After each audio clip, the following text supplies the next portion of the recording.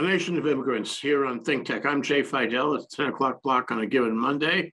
And we're talking about David Maeda, who is running for Director of Elections in the state of Minnesota. And he's here joining us. We're going to talk to him. But Chang, you're my co-conspirator on this. I wonder if you could really give a proper introduction to David. I will try. Good morning, Jay. Good morning, David. It's a privilege to be with Jay and hosting David Maeda. David Maeda is a director of elections in the state of Minnesota and a former chair of Council on Asian Pacific Minnesotans. Mr. Maeda is a second-generation Japanese American. David Maeda graduated from McAllister College in St. Paul, Minnesota in 1987. In addition to serving as Minnesota City Clerk, Mr. Maeda served as the chair of Minnesota Council on Asian Pacific Minnesotans, a charter commissioner of the city of St. Paul, and a former chair of League of Minnesota Cities Election Task Force. Mr. Maeda previously also worked as a Hennepin County election supervisor. I worked with David for the past 2 years on the Council on Asian Pacific Minnesotans, and under his leadership, and the council took a lot of initiative. I'm really grateful for his leadership and guidance. It's our great honor and privilege to have you here, David. Thank you. Welcome to the show, David Maeda.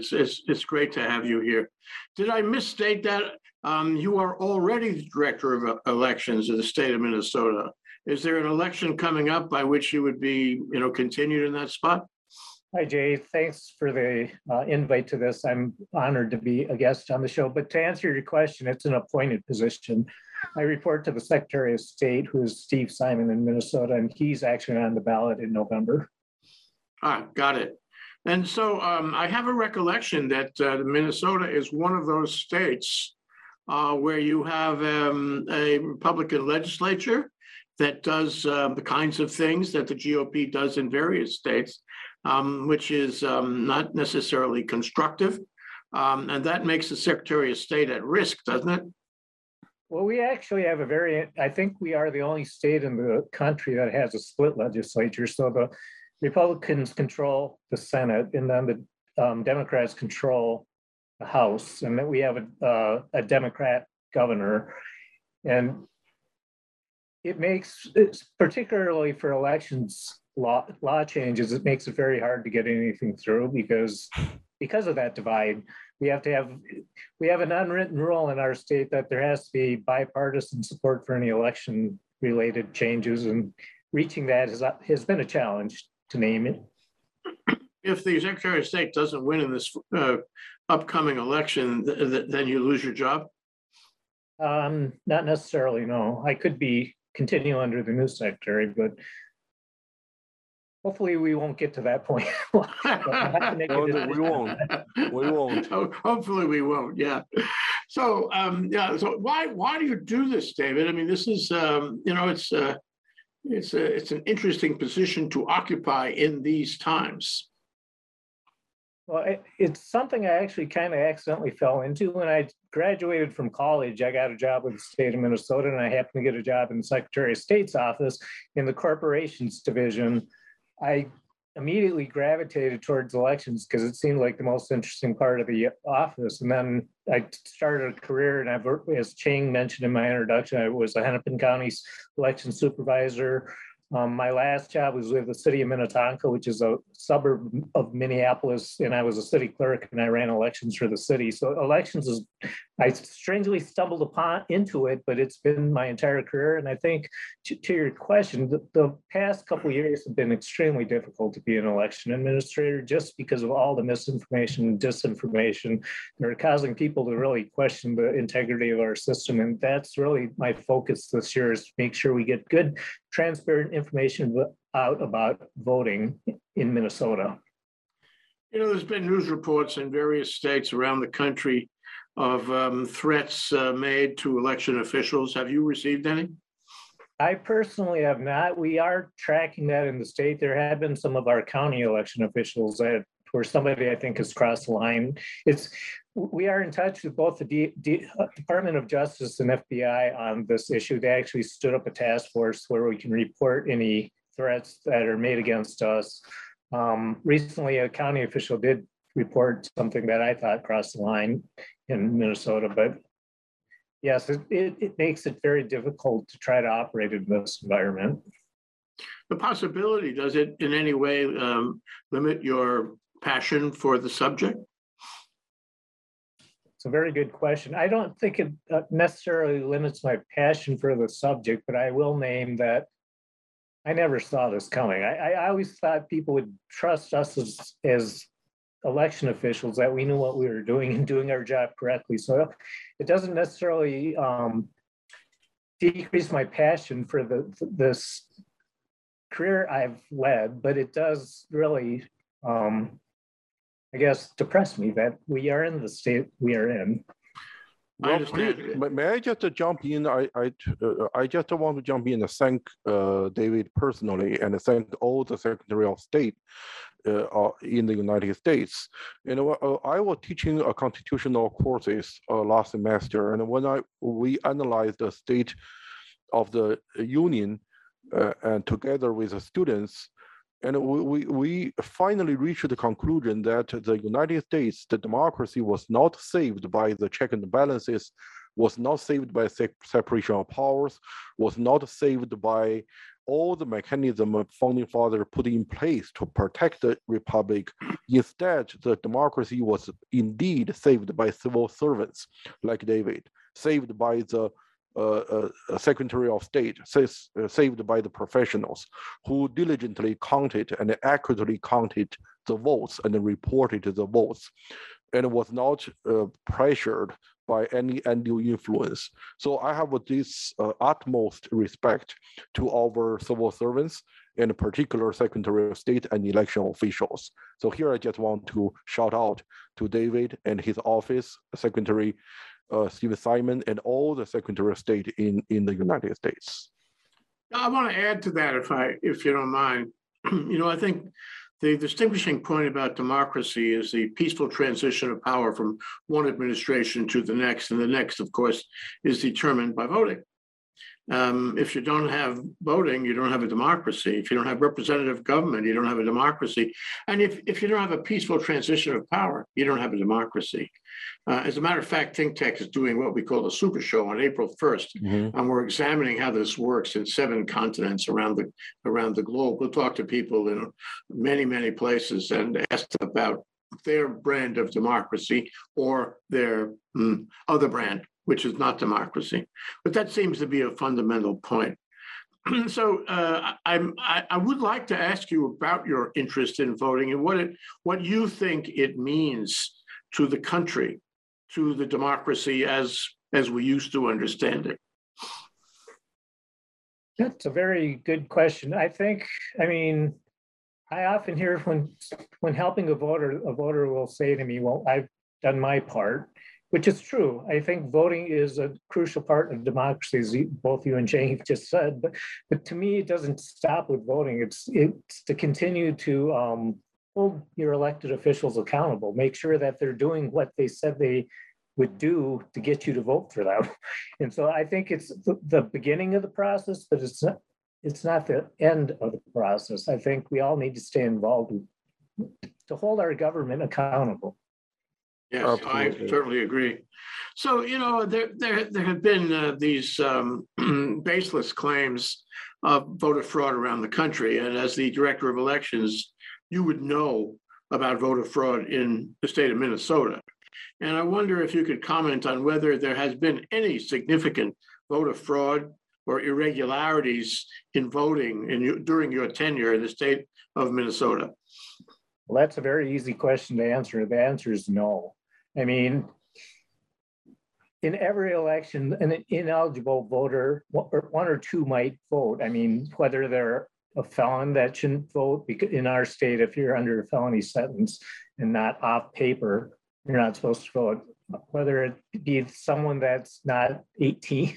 I mean, occasionally somebody can vote that is ineligible, but that all gets turned over to our law enforcement, and those people are investigated and often charged for doing that. But as far as widespread fraud, no. I've seen no evidence of that during my 25 plus years in elections in Minnesota.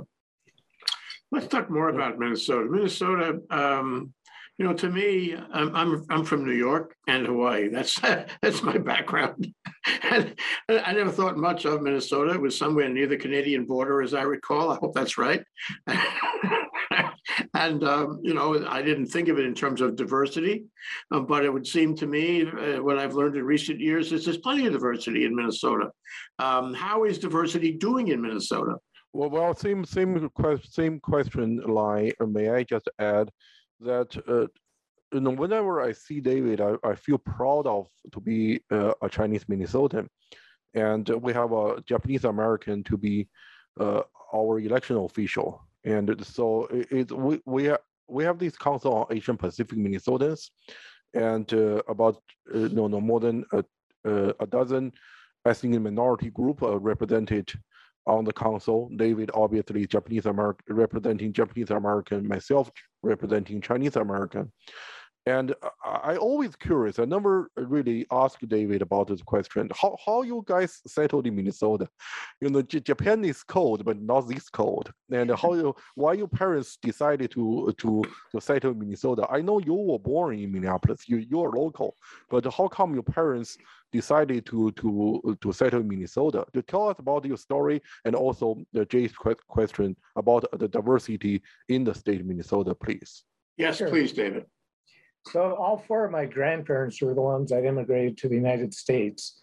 So my dad was born and raised in Seattle, Washington. My mom was born and raised in Lingle, Wyoming, which is a very tiny town in Wyoming on a farm. My dad's family actually was incarcerated during World War II and was sent to a camp in Minidoka, Idaho. And so my dad experienced firsthand the incarceration that occurred to Japanese Americans during World War II. My mom's family was not. They were allowed to continue to live on their farm in Wyoming. My dad ended up here because my aunt, his sister, got a scholarship offer from both Macalester, which is I'm an alum of Macalester, and Hamlin, which is another university here in Minnesota. So she ended up going to Hamlin, and that's why my dad ended up in Minnesota. I'm thankful for that because the other place she was looking at was Atlanta, Georgia, and I don't think I would have done as well. I'm a Minnesota Twins fan. I couldn't be an Atlanta Brave fan, to tell you the truth. There it is, right there. There it is. There it is. But my mom was got her nursing degree, and she got her first job in. She didn't want to be a farmer's wife, so she went to the University of Wyoming, got a nursing degree, and she ended up working in a hospital in Minneapolis. Yeah, it's sorry, I was mistaken. I thought you were second generation. Obviously, you're third generation. And have you been to Japan yourself? Yeah, so one of my first jobs out of college was working for a record store here in the Twin Cities. And the owner happened to be somebody whose dad was in the army in Japan during World War II. So the owner of the store actually spoke more Japanese than I do. And he looked at it in the late 1990s, he looked at opening a store in Tokyo. And so he asked me if I'd like to come along, and I did. And it was an interesting experience because he, being a white person, all the Japanese assumed I was his interpreter. And like I said, he spoke much more Japanese than me. So they would come up to me and start speaking in Japanese, and I couldn't answer that. And so that was my one time in visiting Japan. We also went to Osaka. I was just really happy with that visit. I want to go back so badly. Yeah, I went to Nagoya and Kyoto. I was so impressed. But same time, when walking in the temples of Japanese temples, most of them are not Buddhist temples, obviously, and I feel a little bit, sad. It's a feel. I can feel the. I empathize with Japanese people when they have this heavy history on their back. But I'm sorry to hear your grandparents were incarcerated during World War II, and we're all familiar with FDR's Executive Order 1966, the Japanese internment, and Kuromatsu versus the United States. And in recent years, some Chinese Americans began to fear similar treatment from the US government should US-China tension escalate. So what's your comments, or what's your advice to us?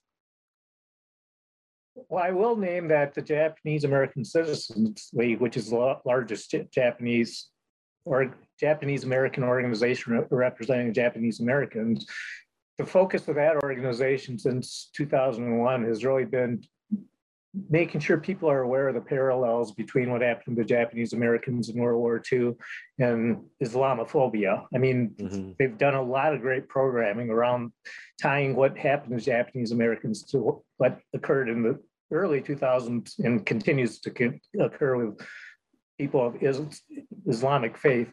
But to your point, I think we saw some of that, Chang, in 2020 with the pandemic, where unfortunately we had people calling the COVID the China flu. And I think that really put a target not only on Chinese Americans, but on all Asian Americans. And I would agree with the premise of your questions. If things continue to deteriorate between our country and the Chinese government, then it is going to make things, I think it's easy for people to find targets to blame things on, and I think it will put a target on the Chinese American community if that continues along the lines we're on. Well, good to know. Well, going to the question of diversity, how has Minnesota done on diversity? If I walk down the street, am I going to see a rainbow of people? And are those people all going to be able to get, jobs? Is there social justice among the various, elements of the diversity? Is the diversity increasing, decreasing, staying the same? Is there bigotry? Is there bigotry against one group or the other, or all minority groups? How is Minnesota? Well, Jay, to answer that question, I think it would take me about 5 hours to unpack everything you just asked. I'll say a couple things. And tying it back to my career in elections, we have a very large Hmong American community here in St. Paul and Minneapolis primarily, but in other parts of the state as well. It's so large in Ramsey County that for the first time ever in our state, we fall under what's called Chapter 203 of the Voting Rights Act, where the Hmong population has enough in Ramsey County that Ramsey counties and our office are required to translate things into the language for them. And that's the first. So the Hmong community, I think, is growing and thriving, particularly in Minnesota. But I think in other areas, particularly our newer refugee groups, I think they're struggling with things like housing and employment. And then, of course, Minneapolis is where George Floyd was killed. And so I think we're at various stages on the continuum, but I will name, I grew up in a suburb of St. Paul, and I was one of two Asian Americans in my class. The other happened to be Japanese American too. And to see the community that I grew up with have substantially more Asian Americans has been really thrilling to me. So I think there are certain pockets in our state that are thriving as far as getting more diverse, but there are others that are not. I mean, it's a very complex question you just asked. Well, there's always a distinction between Ichi, and Nisei, Sansei, and third generation is pretty much assimilated, but not always necessarily to the full extent, especially if you look different. My family of Jewish came from, are you ready? Ukraine. And settled in New York. But what I found very interesting, and I'd like to ask you about this, is there are pockets and communities of religious Jews all over the country in small towns, and they do well. They become public officials like you. They become judges. They run for office, what have you. And there doesn't seem to be a big distinction. I mean, sure, some people are going to be bigoted. That's the way it is in these United States.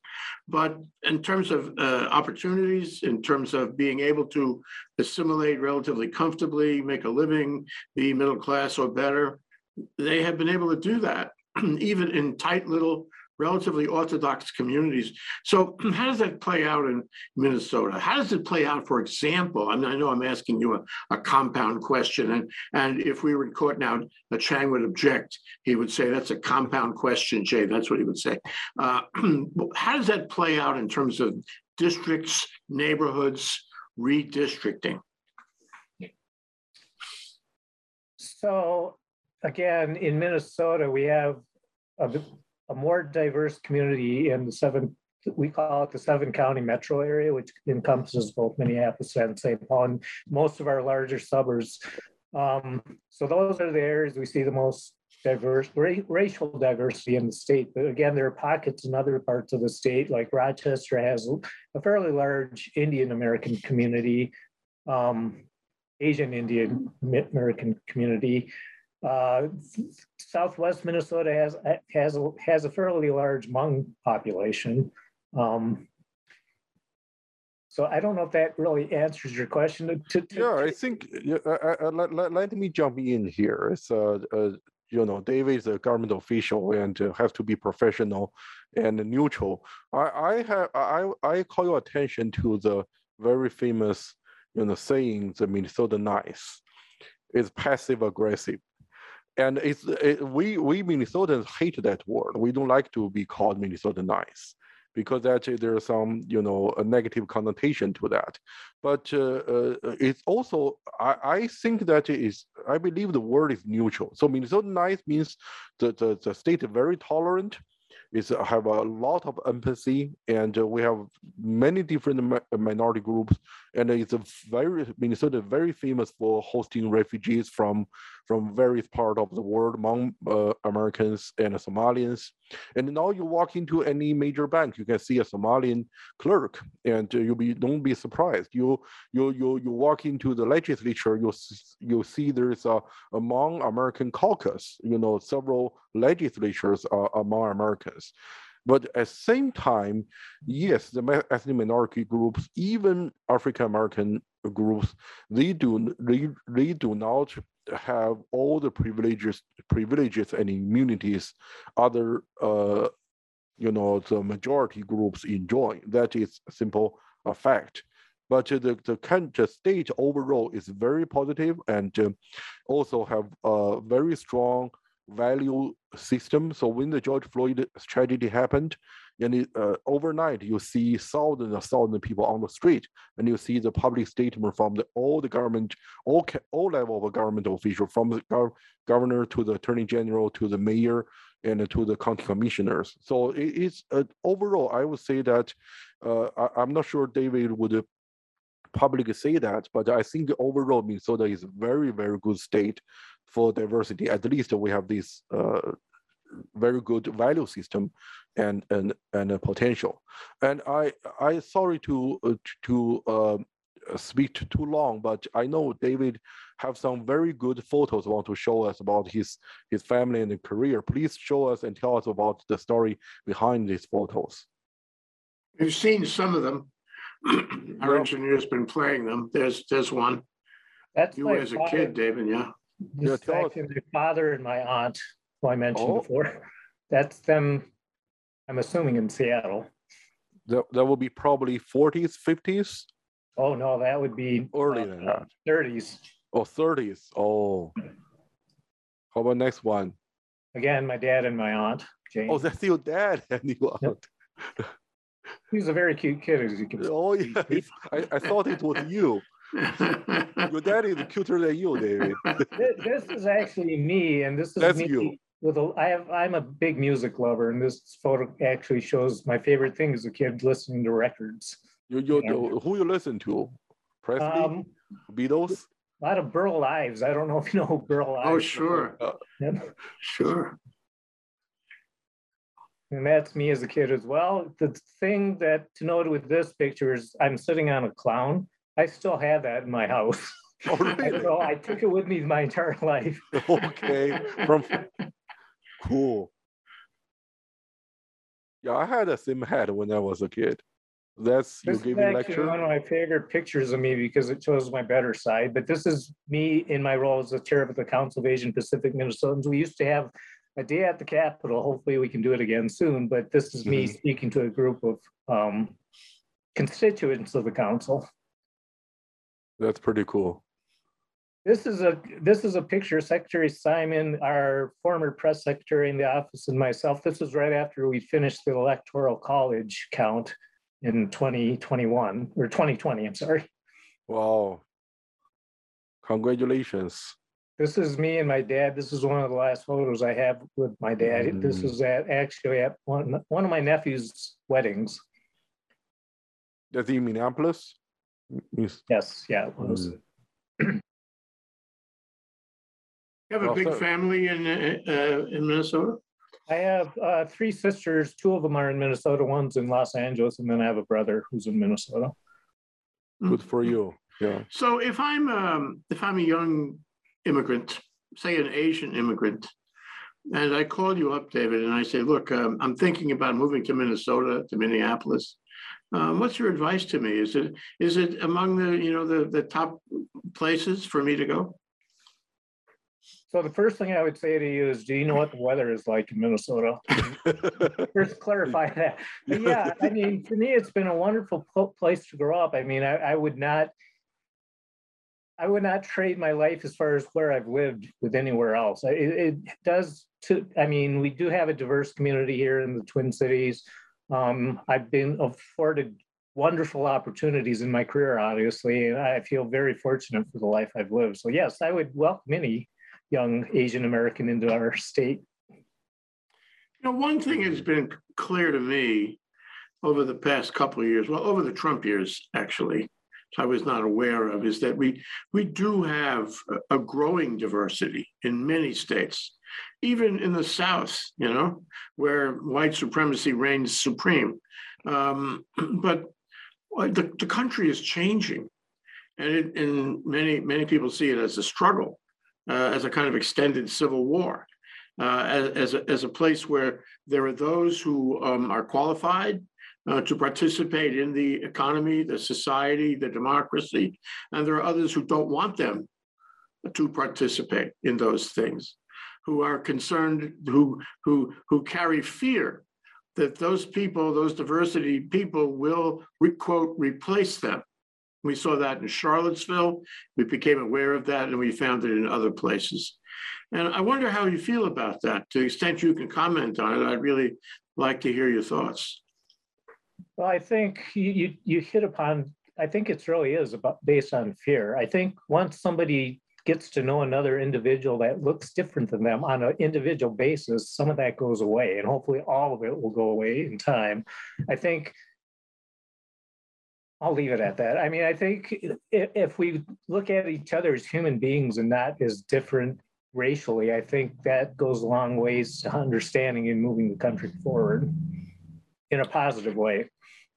Well, I mean, the name of this show, which Chang selected, is really appropriate. It's the Statue of Liberty. It's "Give me your tired, huddled masses yearning to breathe free," and it's the strength of the country is in that diversity, and we should nourish it. We should cherish it. We should encourage, incentivize it. So, Chang, we're almost out of time, and I know you would like to summarize and thank David for coming down and put this in perspective for us. Okay. Thank you, Jay, and thank you, David, so much for coming to the show. We are honored to hear your story, and thank you for sharing the family photos with us. A lot of fun to hear the story behind those photos. And I first, I want to thank you as a professional, as a government official. And I always remember this, President Obama once said, there's no such thing as a vote that doesn't matter. And secondly, and appreciate your interaction with Jay about the diversity, and hear your story growing up in Minnesota. And as an immigrant, I couldn't be more proud to be part of the Asian Pacific Minnesota community. And just one thing I do want to emphasize, that we will not replace anybody. Instead, and as far as my 20 years in the United States, my own observation, I see immigrants are much more, not more, as equally as patriotic as all the naturally born Americans, but they are much more value the opportunity. They cherish the opportunity. They are grateful of the opportunity to be here and to be part of the system. So I don't think they will we will replace anybody. Nobody going to, and they will replace anybody. Instead, they just want to be be helpful and be useful and be thankful to be part of this great system. Now, David, you get a chance to follow that, okay? To comment on it, to rebut it if you like. No, I don't think I need to rebut it. I think I appreciate, Chang, your wisdom during the time I've got to know you, and I really think your point of view is well taken. I think that's exactly right. Thank you. Thank you. Well, thank you, David. It's nice to meet you and nice to talk to you about your story and your thoughts. And may I say, as I said at the outset, it's fabulous that you're doing this work. You're doing it for all of us, not only in Minnesota, but everywhere.